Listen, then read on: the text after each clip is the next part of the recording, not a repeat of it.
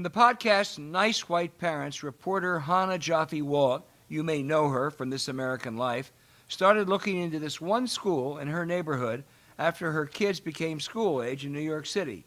Hannah examines this public middle school, traditionally filled with black and brown students, after a number of white families arrived. And then, not satisfied she fully understood what she was seeing, she went all the way back to the founding of the school in the 1960s, and then up to the present day again. Eventually, Hannah realized she could put a name to what was getting in the way of making the school better all these years. White Parents, Nice White Parents, is a fascinating listen that's deeply relevant today. It's made by Serial Productions, a New York Times company, same people who made the hit podcast Serial and S-Town. All episodes are now available wherever you do get your podcasts.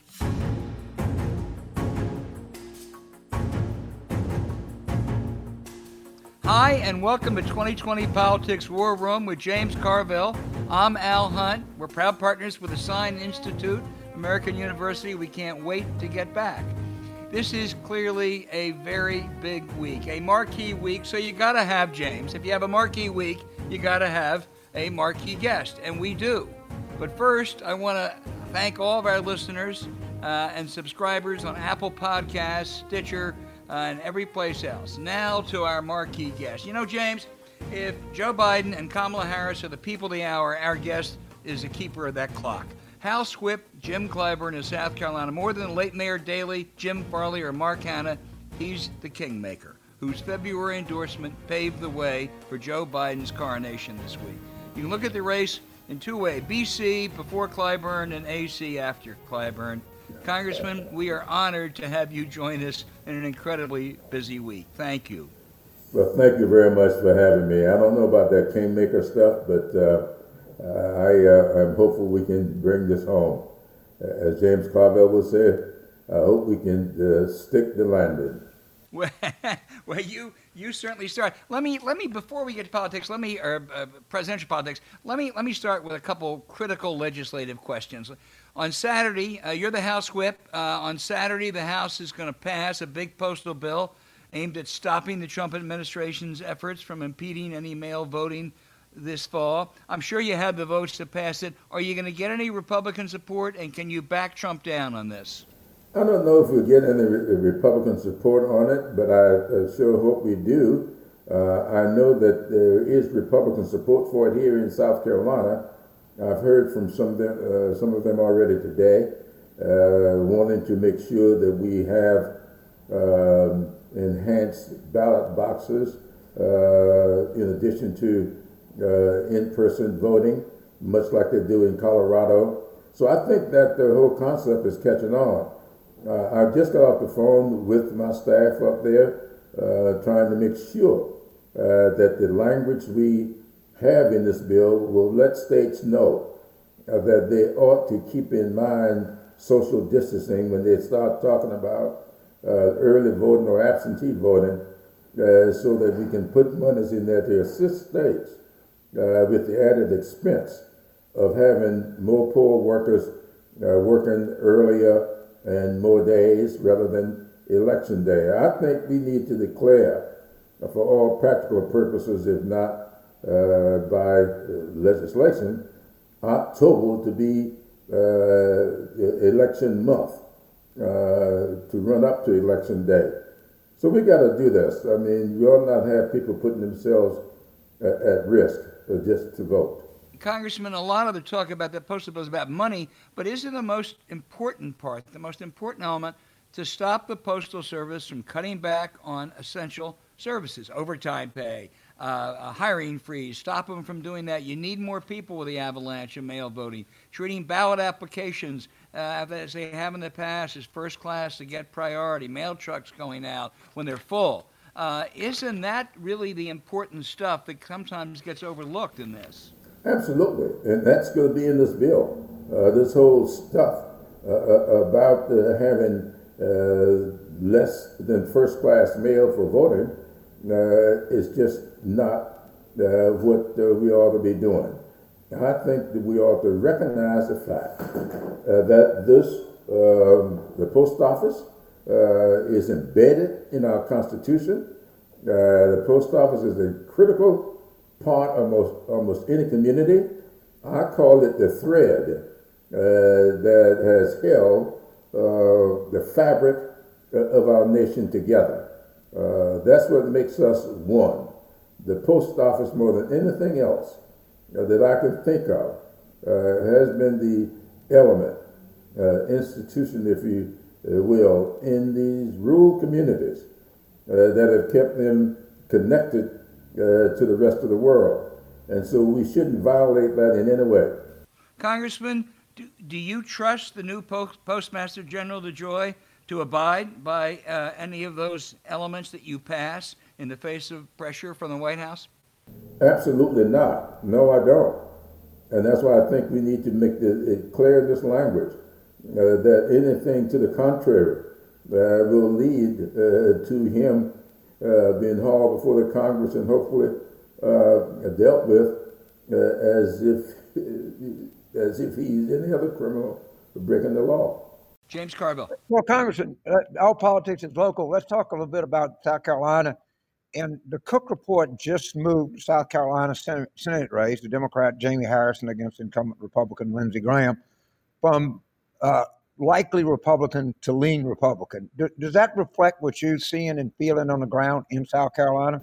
Absolutely, it does. Except that I'm getting to the point where I think I'll call this thing a toss-up. I know that's me thinking about my protege, but in my mind, it's a toss-up. I think Jimmy can pull this off. He has run a great campaign. I've never seen a campaign run the way this one has been run, not in South Carolina. He's doing an outstanding job. He's raising the money that nobody expected him to raise. He is polling well. He's defined himself in a way that most South Carolinians, even the ones who don't plan to vote for him, are just admiring the way he's conducting himself in this campaign. And he's winning over independents. He's beaten Lindsey in the independents by 10 points. So if he holds that, he's going to win. Wow. And how's my friend Joe Cunningham in the first district, that coastal district, butts a lot of your district too. Is he doing? How's he doing? I'm sure he's a big target for the Republicans. I think Joe's going to be fine. He has sort of a celebrity as his opponent. The young lady who has the Republican nomination was the first woman to graduate from the Citadel. She's not the first to attend, but she was the first to graduate. And that has made her somewhat of a celebrity. But I think Joe is running a solid campaign, and I think he's going to get reelected. One of the things, of course, I've been in Southern politics not quite as long as you, but almost. And one of the problems that we have is we have Democrats across the South of the country. We have a very good turnout ratio with older African Americans. We have traditionally lagged behind with younger. Do you see activity or signs that is going to change and we can get more younger people, particularly more younger people of color, to vote in this election than we traditionally do? I think so. And I think a lot of it has to do with people being able to see folks who look like them involved in this process, not just as candidates, but as talking heads, etc. When you see people in your age group on the television set talking about politics and voting, and you see that they've got the kind of experiences. A lot of these people are being seen for the first time this year. A lot of young people who were involved in the Obama administration, I'm talking about people of color, it was unknown. And people didn't know. They now see them, and they identify with them. And I think they're bringing a lot of young people into this. I think that's what's happening with Jamie. When Jamie came back here to run the Democratic Party, he spent 4 years as our chair. He developed a group of young people, recruiting 40 to 60 every year. Did it He's in his 50th year. And so many of those young people are now in the state legislature, a lot of them on city councils and school boards all over South Carolina. And of course, Jimmy, being who he is, came to me with the idea. I told him I thought it was a great idea. He came back a little while later and told me, he said, well, no, I'm getting ready to do this thing. And I'm going to call them Clyburn Fellows. I thought he was doing me a big favor. I said, well, that's great, Jimmy. Thanks for honoring me. He said, I need $50,000 to get started. so he's done it well, and I still support it. Congressman, let's go to this convention, this virtual convention. But let me start with Kamala Harris. Talk about the Harris factor in this election. And you can tell us now, was she your first, second, or third choice? All of the above. Boy, I can see why you're so successful. Look, I never told Joe that I had any one choice. We talked about 10 or 12 people that he had in mind. And we talked about pluses and the minuses and talked about applying the head and the heart. And I said to him, what I want you to do is let the vetting take place, let the polling take place, and when they come back with their results, you apply your head and your heart. And quite frankly, this thing went all the way down to the end. And then there were 3 people still on his mind right up to near the end. And then I said, the last thing I said to him, I said, well, don't let your heart get in the way of your head. And that's the way we left it. And so this is what he decided to do. And I think he made the right choice. She's an excellent candidate. She's acquitted herself very well during the campaign for president, and she's been elected statewide in California. And she's a great debater. Is what you need to complement the ticket. She has the passion that Joe Biden has the compassion, and I think they're going to make a great team. Congressman, there has been, ever since your endorsement almost, the schisms in the party have certainly been lessened. But there's still some griping from the left. I saw today a bunch of left-wingers were complaining that your colleague, AOC, only got 1 minute to talk at the convention. Does that worry you any? Well, I would say to them, I only got 3. And you're the whip. Yeah, I'm the majority whip. I think that, and I'm that for the second time. I'm 80 years old. I've been in this business for a long time, and I've got a lot of. But to me, I would rather have 3 quality minutes than 20 minutes filibustering. So I just think that that should not determine the quality. I heard her speech last night. I thought it was a great speech. And I thought it was more than 1 minute. She shouldn't have said a whole lot in the time that she had, and I thought it was a great speech. I liked it a whole lot. Sir, you've been to other Democratic conventions. The pandemic forced this to be different, to be virtual. Are we ever going to get back to real in-person conventions? Should we? And if so, how should they be reshaped? Well, I think we'll probably get back to in-person conventions, but I think it will be much different than what we've had in the past. Because the conventions in the past grew into being one big festive occasion. Now, it's great to have festive occasions, but I think you can do it with much less of the let's just say of the expenses that have been involved in the past. I think the way we're doing this year will redefine how we do conventions going forward, and maybe we can have things done in 2 parts and meet for a weekend rather than stretching out a whole week, and that's just gotten to be too expensive. So, Congressman, I know something about you. I want to talk about a personal thing.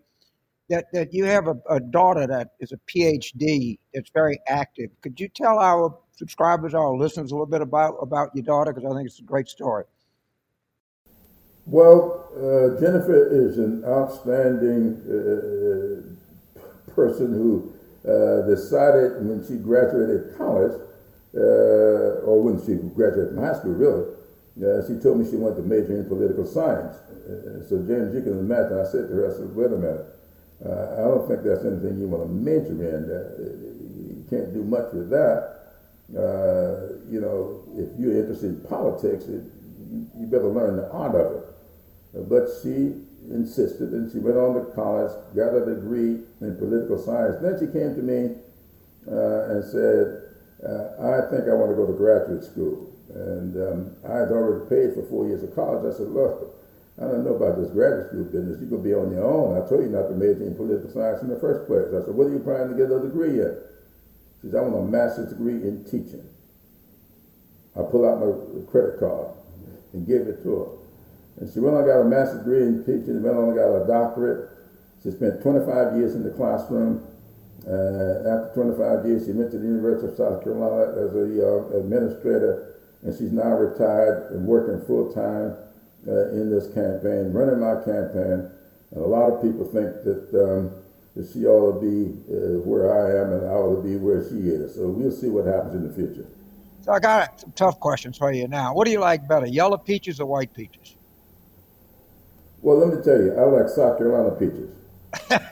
South Carolina peaches. I give peaches to my colleagues on the Hill every year. And we just did that about 3 weeks ago. And one year, about 4 or 5 years ago, I was giving out the peaches. John Lewis came up to me. He said, man, those are great peaches. Thank you very much. I said, well, John, you do know that those peaches did not come from Georgia.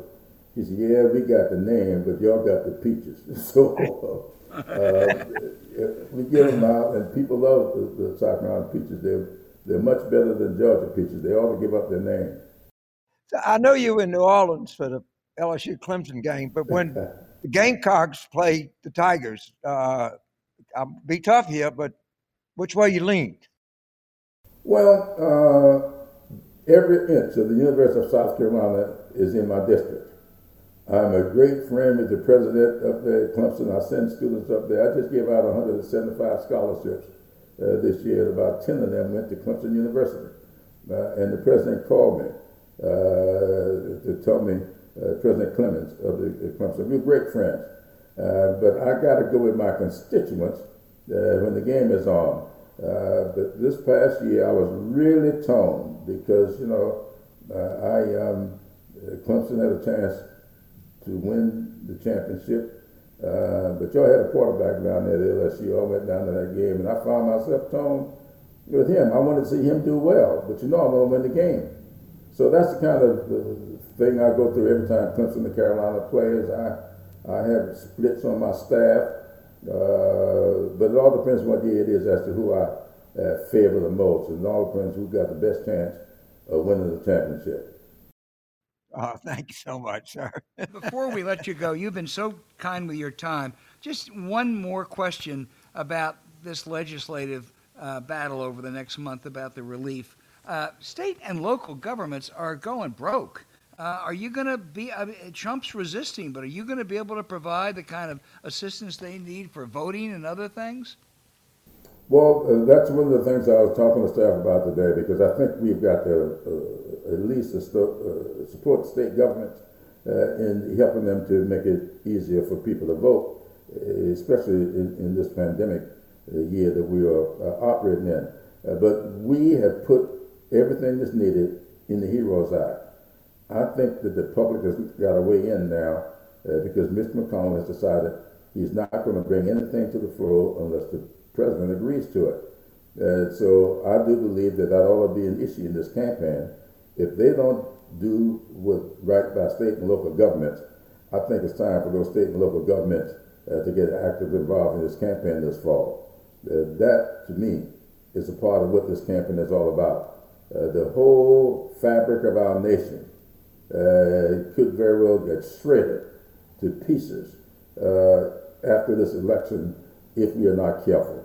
And so I'm hopeful that all these state and local people get involved in this campaign this year they ought to get involved in the funding effort now. When we get back up there in September, they ought to come on to the Capitol and insist that that bill get voted on, because they need about $1 trillion.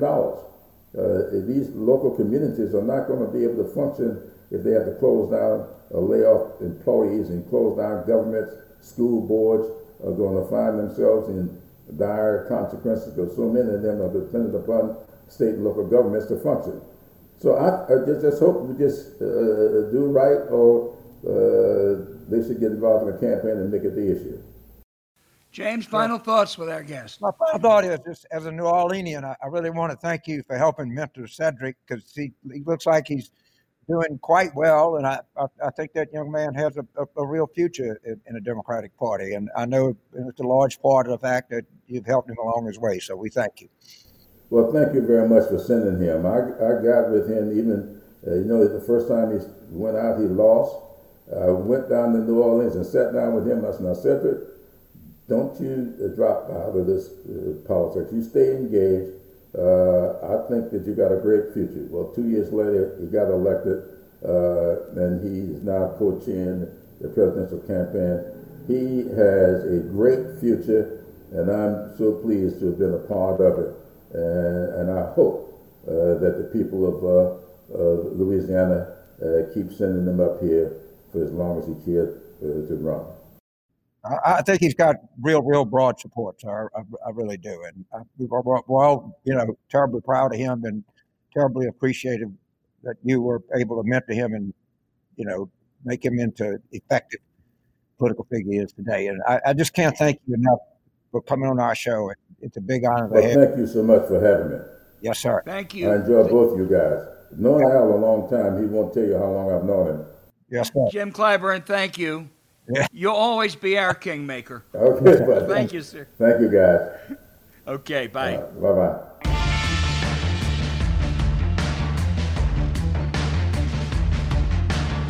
All right, James, let's do a little convention talk. I'm first going to be honest. I don't watch much of it. I watch other things. I did watch Michelle Obama's extraordinary speech on Monday night. I thought Jill Biden just radiated authenticity. On Tuesday, Jim Clyburn has captured what Kamala is, and I think it'll be interesting to watch Joe Biden on Thursday night. I think they're doing as well as could be done with the convention. It's more of an entertainment show, sometimes with the starlets as the MCs. The one thing I did catch, the only thing I caught which I thought didn't work, was the 17 people all being the keynote speakers. It was a little bit schmaltzy. But I think the Democrats, any ruptures have either been healed or they're not apparent. And I think they're gonna come out of this thing in as good, if not stronger, shape than they went in. And that's all you can ask for in a convention. It is. Look, the first time you do something, you always go to. The encouraging thing is, I think Tuesday night was better than Monday night. I watch it a little bit more than you, not after, because you got to comment on it after. But I've been in every Democratic convention since '84, and they're actually can be kind of fun. Particularly, you get to see everybody, and it's a kind of gathering of it's a political version of Mardi Gras. I want to add to that because I want to pick up on one, Jim. Yeah, it's that, and that's great. But I think it's more important than that, actually. Dentists have conventions every year. Journalists have conventions every year. I think the idea of politicians from all over the country getting together to nominate a president is a really good thing. They can talk to each other. They can, talk shop. They can get to know different people. And, I think we went we just went overboard with the parties and the money and the balloons and all that. But I like the idea. It doesn't have to be 4 days. It shouldn't be. Maybe Jim Clyburn's right. It should be over a weekend. And I'll tell you something else. Very parochially, it's very good for journalists. It's a chance to meet and talk to people in that kind of an environment. And I have people that I met at conventions, James, I hate to say this, back in the 70s who I still hear from. Some things in life that everybody on both sides, everything they say is true. All right? Yep. They have become expensive. They have become boring. They have become predictable. All that's true. And they're also, if you're a delegate, but you notice when you sign up, it's kind of expensive. I mean, you put something into it, but it just, if anything, it's just a chance every 4 years for people to have a similar ideology and a similar involvement in politics to get together. And I think it produces, I understand all the arguments against it, and they're all valid, and maybe we should shorten them, Yeah. or do whatever. But on the whole, I still wish I was in Milwaukee. Yeah, I do too. I also regret it because I think Milwaukee's a really interesting town, and it's a shame they haven't gotten a chance to showcase. I would bet a whole bunch of money that the convention will be in Milwaukee in 2024. But I think you're right. I think they ought to be publicly financed. I think Nancy Pelosi has suggested that, Republican and Democrat, shortened, not nearly as expensive. You don't have to make it the great television extravaganza. I think the educational factor has been exaggerated, and we're not going to go. I mean, I went to my second or third convention was 76, where you went in there, the Republicans not knowing who was going to be the nominee. That was really exciting. We're not going to replicate that probably. But your point is right. I mean, to let people from Oregon spend some time with some other city councilors or other state reps from Alabama is a good thing. And let's hope we go back to it. Look, this is my proposal. I'll throw it out for its worth. Never happened, but yeah. I would have them publicly funded, and I would have them in the same city because it would save a lot of money, right? And the city I would have it in is Las Vegas. And the only argument against Las Vegas is blistering hot in August. But the argument for it is they have more capacity than you can imagine. The prices are really, really cheap that time of year. They would kick in a lot of money to have, that many tourists come in the city, particularly if you had the Democratic and the Republican convention. You can build the same podium, and you give them, you have a week difference between the two, and they can put whatever banners or bunting that they want to fit their particular party. But why wouldn't we do that? And in that way, journalists and TV would all set up, and it would be cheaper for the networks. It'd be cheaper for everybody. And of course, you and I have did this 1,000 times. You don't get any votes in Wisconsin for being in Milwaukee, and no one can call you the San Francisco Democrats. Everybody's in the same place, and plus you're in, the Pacific time zone, which really makes it fun at conventions because you're done by 8:30, 9 o'clock.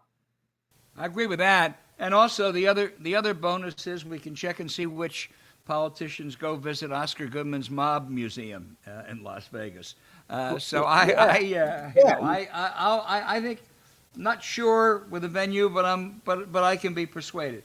Let's we're going to have another show this week, we hope, and we're going to have Michael Bennet, a member of the Senate Intelligence Committee. Just in 2 or 3 minutes, James, that, we could talk to someone who really knows about it later, but that is a devastating report. It advanced where Mueller was. It advanced things we knew. It is quite clear that you can argue over the definition of collusion. If that's not collusion, I don't know what is. But clearly they had extensive contacts with Russian intelligence now.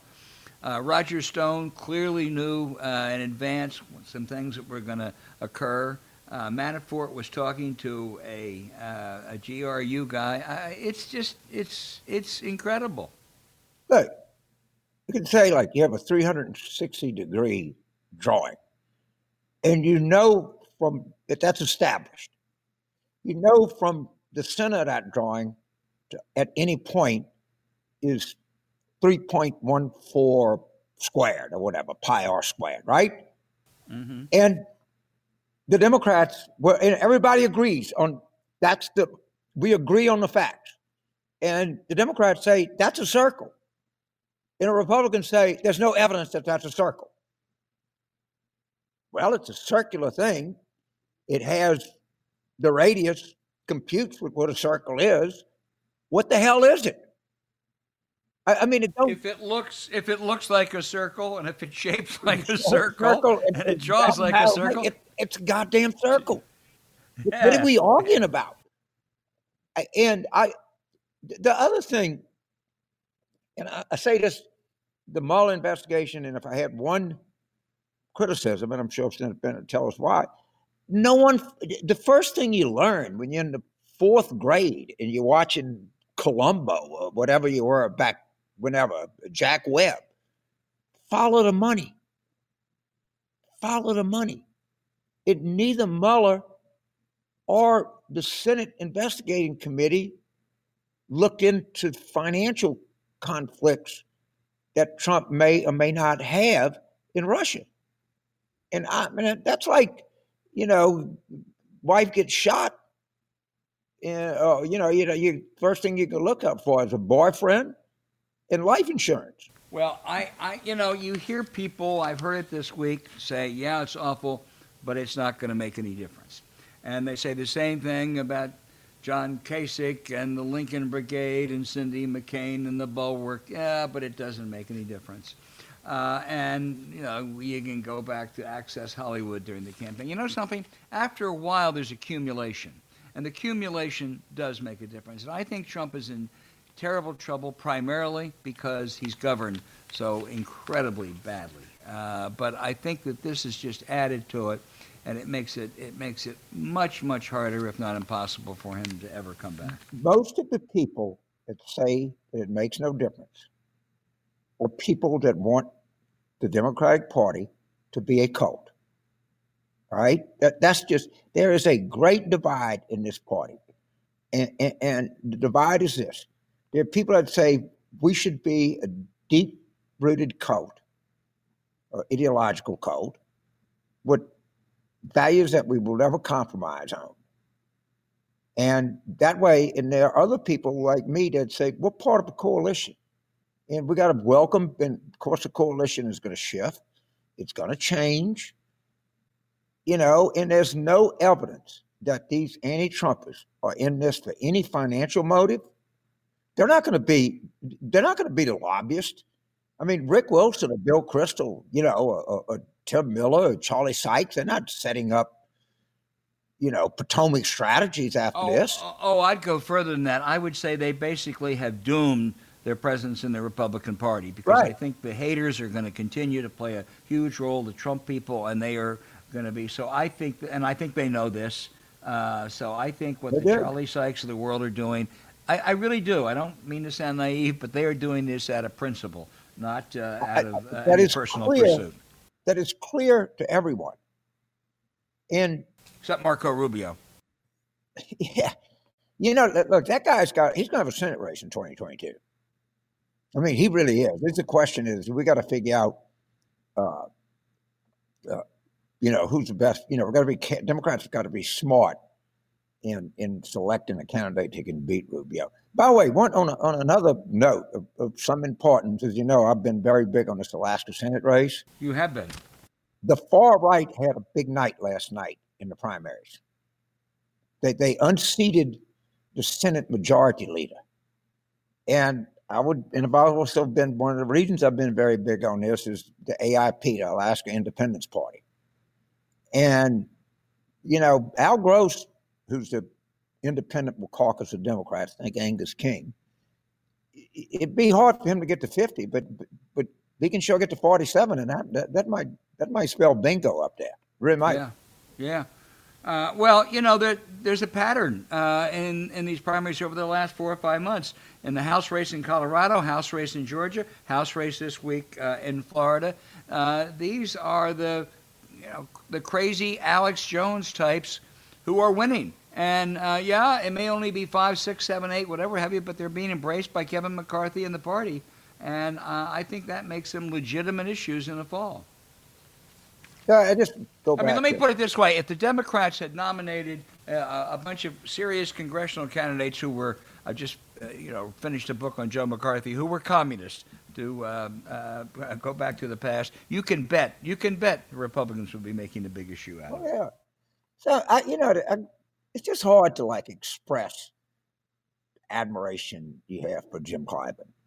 I mean, just what he's accomplished in his life and just his sort of judiciousness, his kind of grace, just his kind of unified view of the world. It's really, you think about the struggles that he's had, it's really remarkable to get a chance there who's at the zenith of his power and respect to get a guy like that and spend a good, 25, 30 minutes with him. It was just a big honor. One of my favorite shows we've ever done.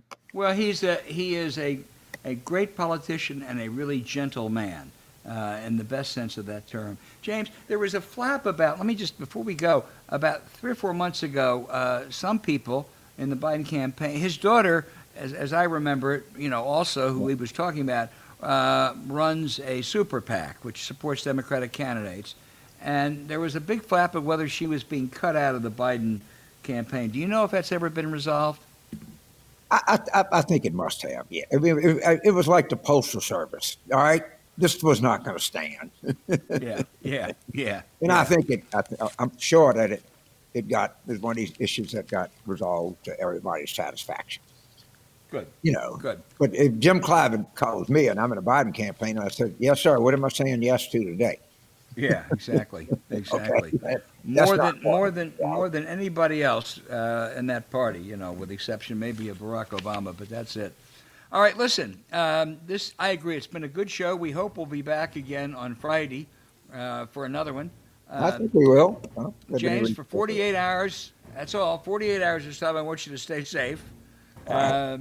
And I want to thank everybody for listening to 2020 Politics War Room. Follow the show on Twitter at Politics War Room. Email us at politicswarroom@gmail.com. That's politicswarroom@gmail.com. Thank you for subscribing. Please rate us, hope, with a 5-star review. And we'll be back on Friday with another really, really fantastic guest. Hey, thanks. All right.